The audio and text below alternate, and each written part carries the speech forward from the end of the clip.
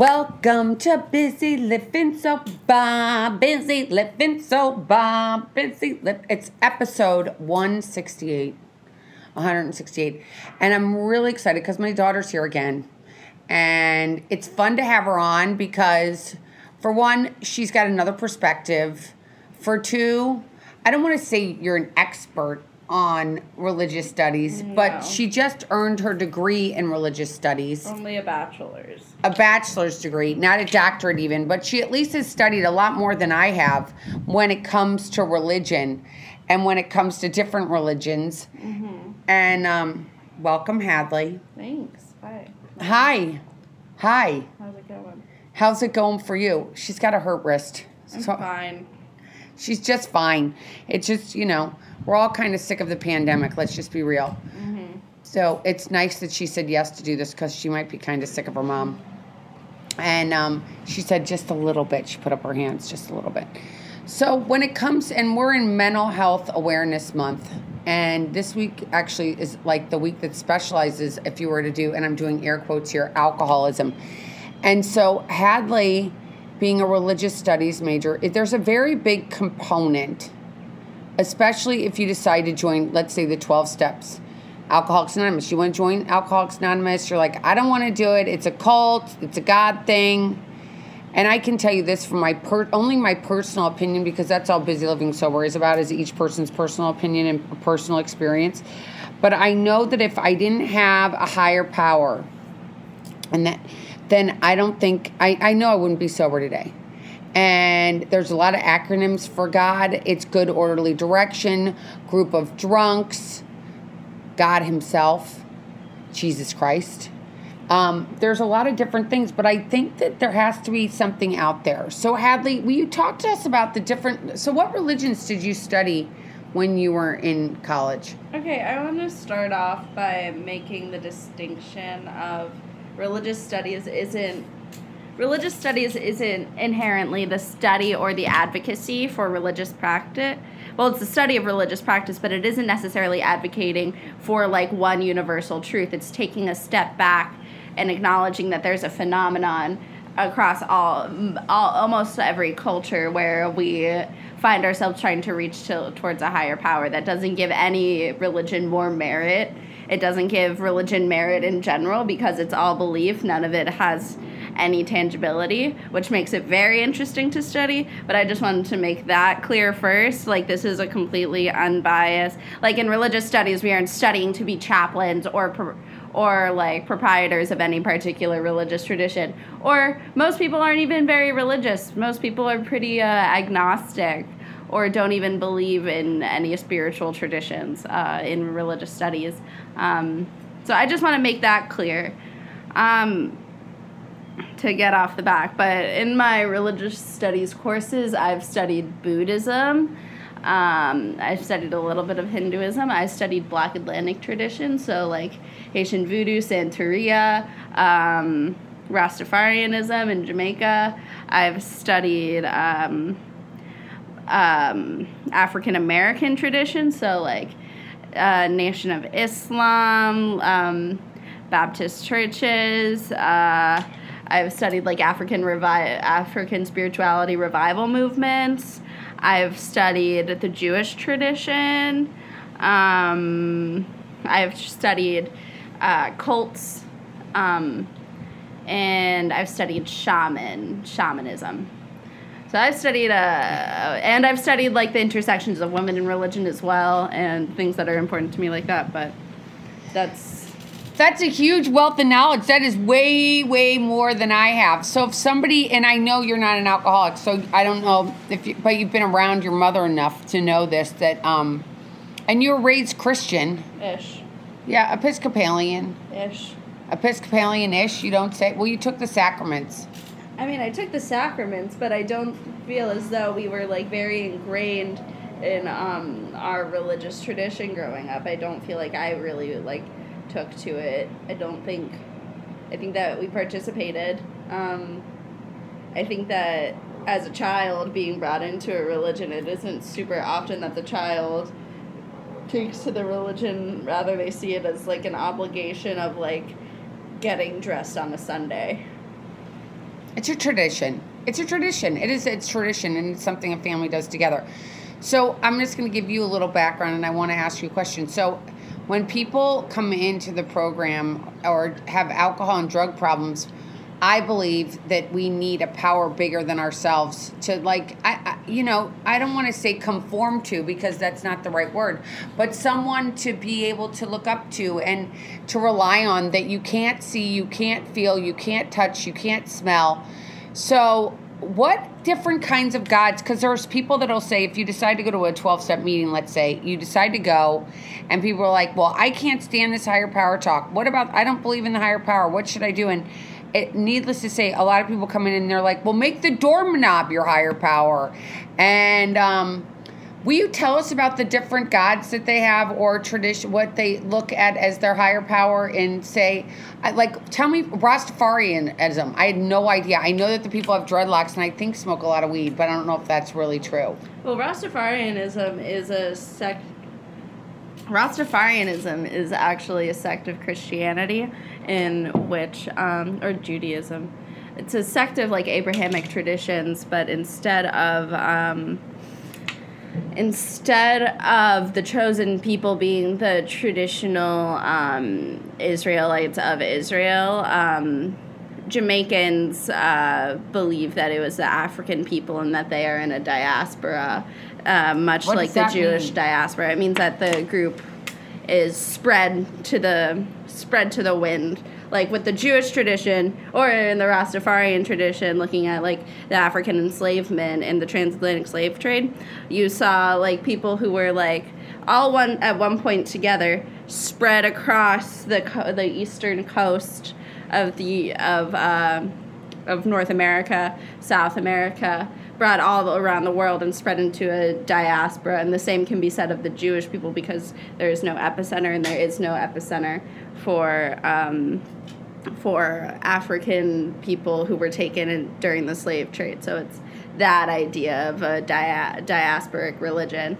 And so it's the same. And with the weed smoking, there's a verse in the Bible that talks about holy herb. And so it is, in a sense, a religious practice, it is a religious practice to smoke and interpret the Bible and interpret like biblical traditions and biblical scriptures while you're high, because it's like seen to be connecting to a greater power. Yeah, but we're not a proponent of smoking weed, but we're a proponent of finding the but you can't devalue like the religious traditions. That's right. The thing. Right. So what is the God in the Rastafarian? And it's your God. It's the same God. It's a Christian. It's using the biblical analysis, like Jesus is the thing is that there hasn't been a Messiah to deliver. Actually, that's a lie. There has been a Messiah. It was Haile Selassie, who was the king of Ethiopia in the 1950s, and he was the Messiah who was supposed to bring back together the African diaspora. He actually went to Jamaica in 1950. He went to Jamaica in 1950. And how long has Rastafarianism been around? So Rastafarianism, I don't have an exact date, but probably around the mid-1600s. It's interesting because Jamaica was an English settlement in the Atlantic, the lower Atlantic islands, and so it was instead of religious traditions like Haitian voodoo or Santeria, which were both French and Spanish, respectively, colonies, which had a Catholic influence on the development of Black Atlantic religion. So there's a lot more mixing with like Catholic spiritual traditions and like images of the Virgin Mary intermingling with like African deities. But because Jamaica was an English colony, it intermingled with a more not Episcopalian, Anglican perspective that had a more like puritanical ideal. So they looked at Jesus Christ as God, their Savior. No, that's not what I was saying. Okay. So it was Haile Khaleesi was essentially the Jesus figure because they interpreted the Hebrew Bible being their Bible, their scriptural text. And then the people that were the voodoo, what was their god? So you said it was Catholic. Does that mean that it was the Pope? No. I didn't say that I said that it was intermingling with Catholic because all of these traditions are traditions of resistance where we see African spirituality being barred because originally slavery was justified by the ability to enslave non-Christians. And so because all of these African people were not Christian, they had an excuse to enslave them. But then as we get further into like the mid-16th or the mid-17th century, we see more conversion rates and enforcing Catholicism onto the enslaved populations of these colonies because it was viewed as a damnable offense in the eyes of the Catholic God to leave people without being saved. And so we see enforcement of Catholic traditions intermingling with the African traditions that these enslaved people were desperately trying to hold on to continue to have some sense of self, because as we know, religion plays an integral part in finding moral value in the world, in like your upbringing, and for a lot of people, for their sense of self. And so to have that stripped away and being forced into being in a Catholic environment, you had to code switch and kind of make links where, like, this Catholic deity, like Mother Mary, will line up with this African deity and will hail the Virgin Mary as this person, but we're really, like, paying homage to this person. And so it kind of worked like that, and it had a lot of magic. It has a lot of, like, magic influences as well. Like, there's a lot of, it's not like the typical, honestly, bear with me because I haven't taken this, I took this class, like, 3 years ago now, but, it has a lot of magical components, like dealing with plant matter and casting spells and poisoning and making voodoo, like, there's like dolls. There are not necessarily voodoo dolls. That isn't really a thing. Excuse me, that isn't really a thing. But like zombies, not in the way that zombies are portrayed in like any popular media from the 1950s on, because often that was used to fearmonger these religions. But zombies do exist in the Haitian voodoo tradition. And yeah, so it was kind of like, there's also elements of like spiritual possession and giving gifts to these deities by laying out their like favorite foods, their favorite smells, anything. So I want it, because this is getting a little long-winded. I want to make it a little more brief. So if somebody's out there and you're like, what are examples of fun gods that if you didn't want to believe that it was the person that died on the cross and went to heaven, what will you give us a couple examples of different gods people have, or you don't have any? I don't think framing anything as fun gods is really respectful to any particular religious tradition, and it immediately values that like one real Christian God as the monolithic God, and I don't think that adds any value to any religious studies discourse, so I'm not really going to play into that.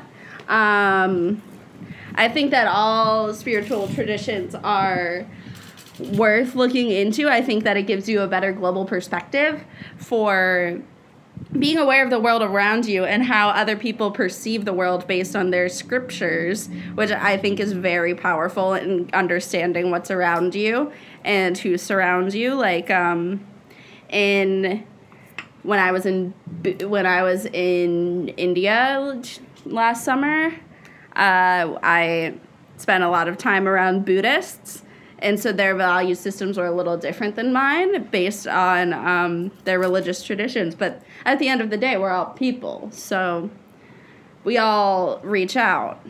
I'm not going to give examples so people can pick and choose and be like this and this and this, because all religious traditions are inherently valuable. You can't value or devalue belief.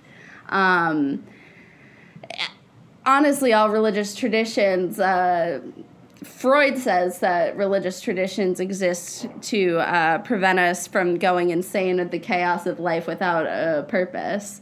I like Peter that. Berger says that we use religion as a canopy, as the sacred canopy that protects us from all the chaos that reigns around us. And that isn't decreeing whether it's real or not. It's just decreeing that we need to put everything into a sacred order. And that is how, James Turner, he puts it as religion requires nomos, which means that we need our world to be in a sacred order that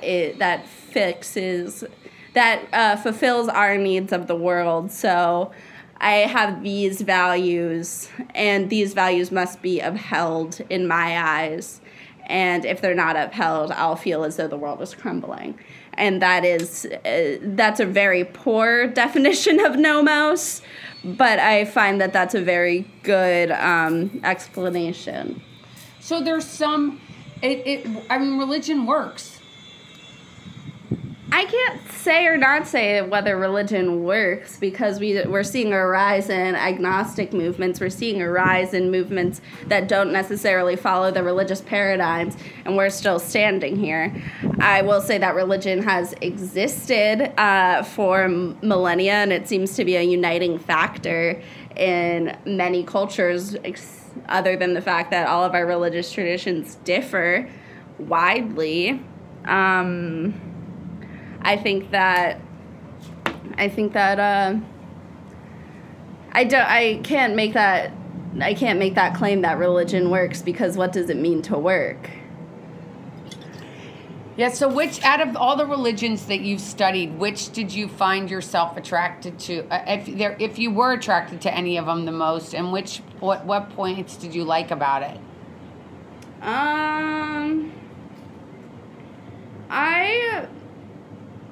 I think that a common conception of religious studies majors is that we're all spiritual seekers. I'm just trying to find our nomos. But I would say I particularly enjoyed shamanism. I thought that shamanism was pretty cool. I'm very into nonconformity. I think that there's also I want to emphasize my women in religion class, because I really enjoyed that, and I think that there's a lot of room for liturgical creativity that would allow for more feminisms to exist in religions, because it's often problematic how misogynist a lot of world traditions are. And I find that to be a large turnoff for all religions. But shamanism is more nonconformist and more sectarian. Not even sectarian. What does sectarian mean? It means that they're sects, like Episcopalianism is a sect of Christianity, just like Baptist or Methodist. But shamanism really is more of like I don't want to say vendor, but it's like a cultural monolith. It has a communitarian, it has like a value for the community. It's a community role. You take care of everyone in the community. You're a healer. And it isn't tied to one specific god or goddess and one specific ritual that everyone participates in. I mean, there are some rituals that everyone participates in, but it also has like a person-to-person basis where you go and you visit your neighbor who might have experienced soul loss or something, and you have to venture into the spirit world in order to get healing. And then there's also like spiritual possession, which is cool, I think. So, I like shamanism. I like the nonconformist traditions. I'm a fan of Demeter as a Greek goddess as well, bringing the spring and also bringing the winter. And she's a very protective female force. So. Wait, what's her name? Demeter? Demeter? How do you spell it? Demeter. Demeter, and she's the goddess of spring and fall? No, she brings the seasons. She is the mother of Persephone. So Persephone was in the garden with a bunch of other goddesses, daughters, and goddesses in their own right. And Hades came down and came up, rather, and took Persephone, and Persephone was Demeter's like most beloved child. And so when Demeter returned, really Persephone is the goddess of springtime, but when Demeter returned and saw that her daughter was gone and kidnapped by Hades, Demeter put the world into an eternal winter in her sorrow.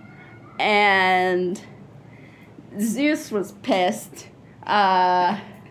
Hades was like, I did not expect this, and I forgot what Zeus specifically said, but it ended with like, you underestimated Demeter, and you need to make this right. And so they worked out this is also, just going to throw this out there right now, I know I'm breaking up the story, but this is an explanation story as to why we have the seasons, according to the Greek canon. So Hades is like, okay, can we share Persephone?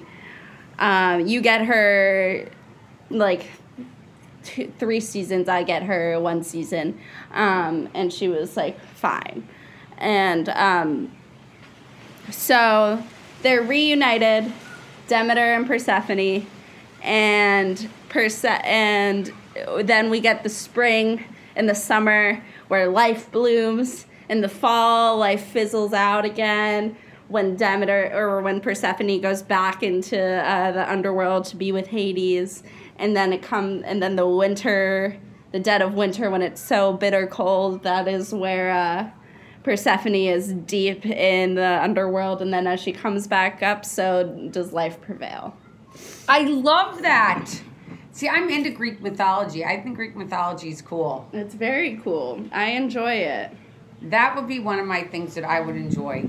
Well, I find that, I think that there's so many different religions, and, going back to 12 steps, it's not a religion, and it's finding just something higher than you. I think that investigating some Greek god to be the one that can be your higher power would be something that would be beneficial to people. It sounds like the 12 steps is kind of like your nomadic roadmap. Not nomadic, more like the roadmap of your nomos in order to find sacred value in your life and fulfillment, right? Yes, I love that. Yeah. Exactly. It's a spiritual thing. It's definitely a spiritual thing. I think that getting sober and staying sober for a long period of time and living your life in recovery, it is important to really have that roadmap and have something that's, it is your road. The 12 steps are the roadmaps and the traditions on how to follow through to your life. And for me, having a God, I kind of like the idea of Persephone. Or Persephone and Demeter. I think they sound really cool because I love the seasons. I think that's amazing. Mm-hmm. And I think that coming on here, and by the way, I didn't want to belittle religion whatsoever. No, I know you didn't. And I want the listeners to know that I believe that whatever you believe in that works for you is what's important. I don't think that me shoving whatever I believe down someone else's throat is imperative to giving life, right? I think that I can respect everybody, and I think that I can learn when I hear different things. Like I learned a lot today on this podcast about different religions, even though some of it was deep and over my head. I can say that honestly. And I didn't know some of the adjectives and verbs you were using, but I could ask you, and wasn't fearful of asking for help and saying, okay, what are you talking about? I think that having some sort of knowledge that something's bigger than you out there. Mm-hmm. Do you believe that after going through these courses, has that solidified your beliefs that there's something out there, or what has it done for you? I think that for me, the courses don't really have any effect on. I mean, they have a profound effect on like the spiritual practices that I know about and that that are around the globe, but there's no real enforcement of any like specific religious value. I think that I personally, through more of my time in college and like my growth in seeing all of these different religious traditions and how they work to help people or to harm people, I think that I've grown to acknowledge that I do believe in a higher power. I think that believing that we're all just here is a definite form of chaos that I'm not really willing to believe in. I think that there's important work that everyone is put on here to do, because why else would we be here? I think that every life is sacred and important. I think I don't know how much of that has come from my religious studies practice or more from myself. It's probably a combination. I haven't found myself like in a specific religious tradition, like going on to be like a Buddhist nun or anything. Certainly not. I think that I've had an opportunity.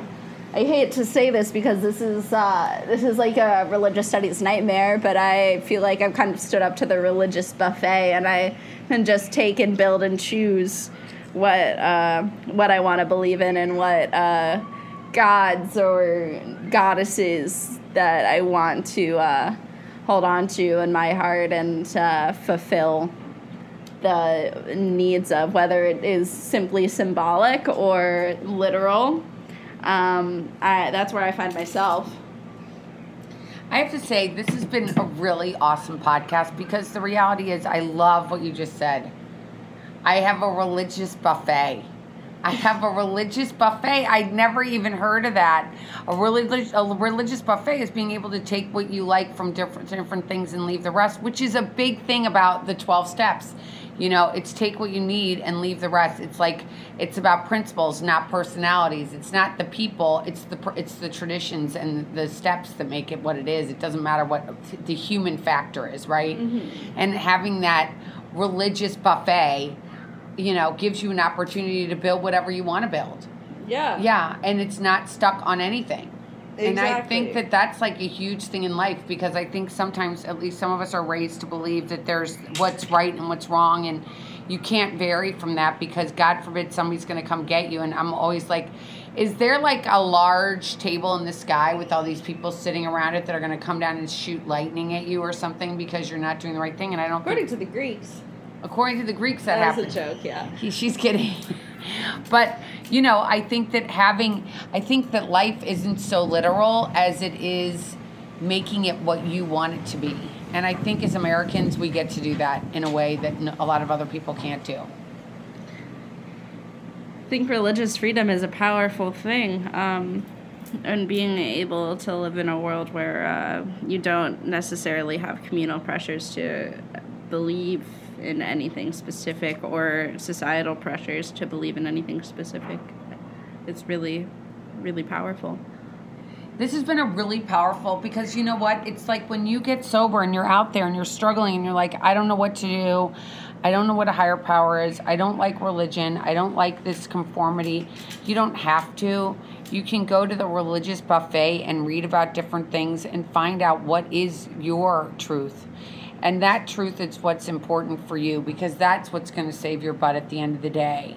It's not going to be the alcohol or drugs, because the alcohol and drugs are just a spirit that just take you down to a place where you can't even make a coherent decision anyway for yourself, because you're going out of, you know, being high. It's not from a place of truth. So this has been an awesome podcast. As always, I begged my daughter to do this because she's here, and I really wanted to talk about religious, because I think having some belief is important, and whatever that, I don't think there's a right and wrong for whatever belief that is. I think that's each person's individual right to have a belief of whatever they believe. So go to that religious buffet, as Hadley discussed, and from there choose what you want to be your higher power, and that will give you strength and the ability to get one more day sober. So amen to that. Thanks, Hadley. Yeah. That was awesome. So until next time, everybody, keep getting busy, living sober. Oh, by the way, if you have any questions or comments, and so you don't have to feel alone, reach out to us at busy, B-I-Z-Z-Y, at busy, B-U-S-Y, livingsober.com. Until next time, keep getting busy, living sober. Bye-bye.